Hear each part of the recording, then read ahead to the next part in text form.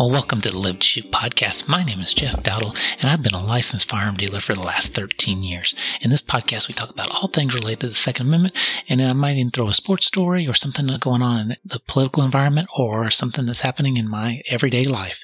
So today is May 21st, Friday afternoon. So welcome to everybody. Glad to have you here. I've done just a short podcast last week. I took the week off for the most part because my son graduated from high school, and also, as we've talked about, they were in the state baseball championship, and unfortunately that game did not work out as we would hope. They lost 2-0. It was heartbreaking.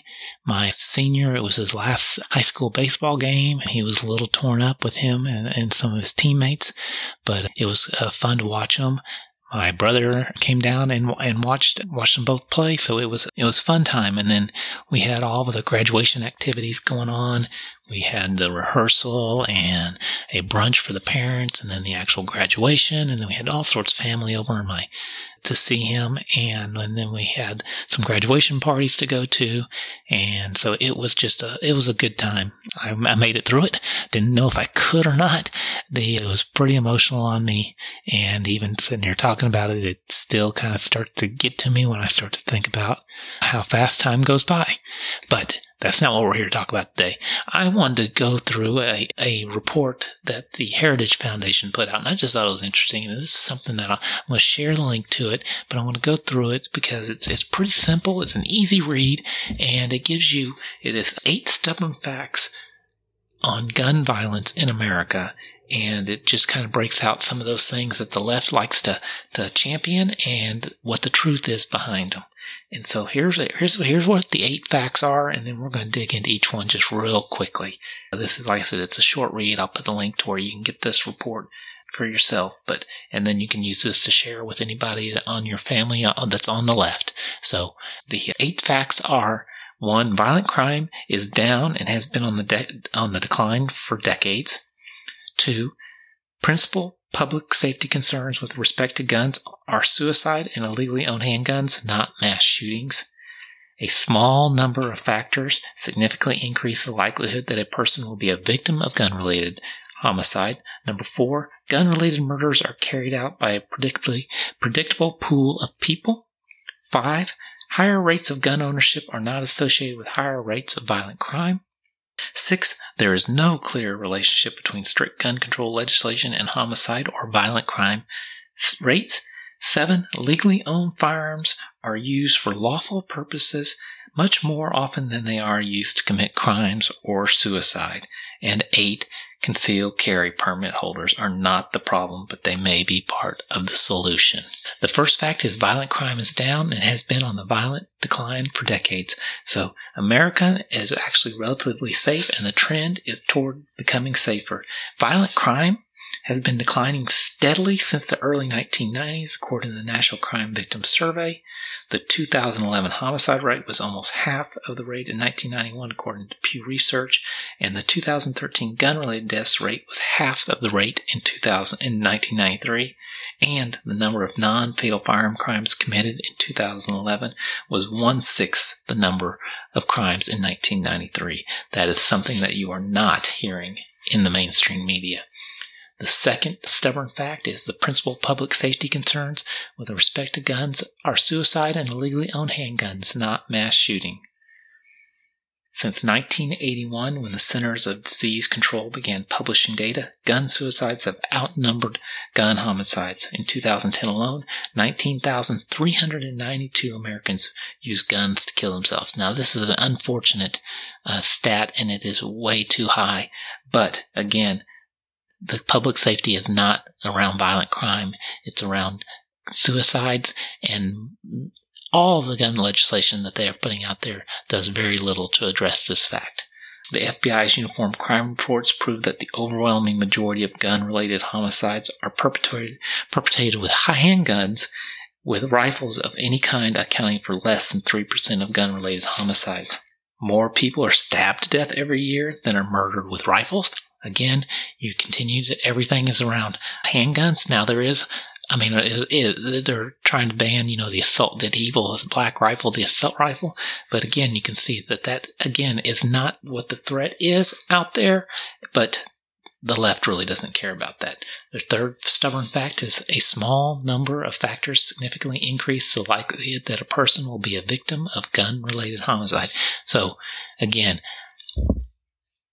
I have not unfortunately experienced anybody that's been a victim of gun-related violence, and as most people, and that is, again, because of my circumstances are not one that puts me in a high-risk category, and that a lot of these categories, what does put you are in a high-risk category is controllable. So, for example, where you live, murders in the United States are very concentrated. According to the Crime Prevention Research Center, over 50% of the murders occur in 2% of the nation's 3,142 counties. Who's your partner? According to a recent scholarly article in Hastings Law Journal, people recently or currently involved in an abusive relationship are much more likely to be victims of gun-related homicide. Are you in a gang? Obviously. 15%. So, according to the Department of Justice National Gang Center, particularly in urban areas, a significant percentage of gun-related homicides, 15 to 33%, are linked with gang and drug activity. Are you male between 15 and 34? So that's the majority of standard gun murder victims are men between the ages of 15 and 34. Although black men make up only roughly 7% of the population, they account for almost 2/3 of gun murder victims every year. So we've heard this before. It's a black-on-black crime. The black population are killing themselves, and again, that comes down to the breakdown of the nuclear family, fathers not being in the household, and those types of things. And those things are critical to the improvement of the black community and their lives. And those are things that the left currently does not want to talk about. They're all about breaking up the nuclear family and keeping them dependent on the state. The fourth stubborn fact, which is very similar to the third, that the gun-related murders are carried out by a predictable pool of people. So according to numerous studies, almost all mass public shooters have extensive history of mental health issues, whether they're delusional or psychotic or depressed, and disturbing behaviors or interpersonal violence. Inter-partner conflicts and domestic violent history are major risk factors for homicidal suicides, and in urban areas, a small number of recidivist violent offenders are typically responsible for the majority of gun violence. So again, none of our laws or proposed gun control actually have any impact on these factors. The fifth one is higher rates of gun ownership are not associated with higher rates of violent crime. Again, as gun sales go up, does not link to a correlated increase in violent crime. In Switzerland and Israel, for example, they have much higher gun ownership rates than the United States, but experience far fewer homicides and have much lower violent crime than many European nations with strict gun control. The rate of gun ownership is higher among whites than it is among African Americans in the United States, but the murder rate among African Americans is significantly higher than the rate among whites. And similarly, the rate of gun ownership is higher in rural areas than in urban areas, but urban areas experience higher murder rates. The sixth stubborn fact is there's no clear relationship between strict gun control legislation and homicide or violent crime rates. So, the Brady campaign against gun violence ironically makes this clear with the ratings that they put on states based on their gun laws. So gun freedom states that score poorly, like New Hampshire, Vermont, Idaho, and Oregon, have some of the lowest homicide rates. Conversely, gun control loving states receive higher scores, like Maryland and Illinois experience some of the nation's highest rates. So again, the more gun control, it looks like the more crime.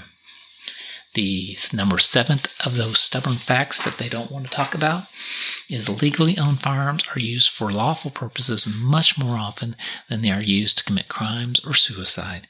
So, in 2013, President Obama ordered that the Centers of Disease Control and Prevention to assess existing research on gun violence. The report compiled by the Institute of Medicine and National Research Council found that firearms are used defensively hundreds of thousands of times every year. According to the CDC, self-defense can be more important than crime deterrent. Recent CDC reports acknowledge that studies directly assessing the effects of actual defensive uses of guns have found consistently lower injury rates among gun-using crime victims compared with victims who used other self-protective mechanisms.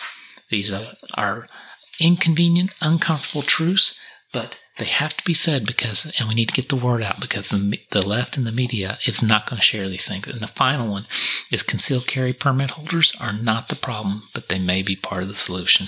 So noted criminologist John Lott found that as a group, concealed carry permit holders are some of the most law-abiding people in the United States. The rate at which they commit crimes generally and firearm crimes specifically is between 1/6 and 1/10 of that recorded for police officers who are themselves committing crimes at a fraction of the rate of the general public. Between 2007 and 2015, murder rates dropped 16% and violent crime rates dropped 18%, even though the percentage of adults with concealed carry permits rose 190%. Regression estimates show a significant association between increased permit ownership and a drop in the murder and violent crime rates. So, those are 8 stubborn facts that you won't hear from the left and the mainstream media regarding gun and gun violence and gun control laws. So it's a quick and easy read. It's something that you can share with other people. It's things that you can keep in your hip pocket as people make objections or comment on gun control and use this. So I'll put a link to where you can get the report. Go out, print it out, share it with people. Let people know what the truth is about firearms and how they actually make the society safer, and they are not related to increased gun violence or violence in nature. So please do that.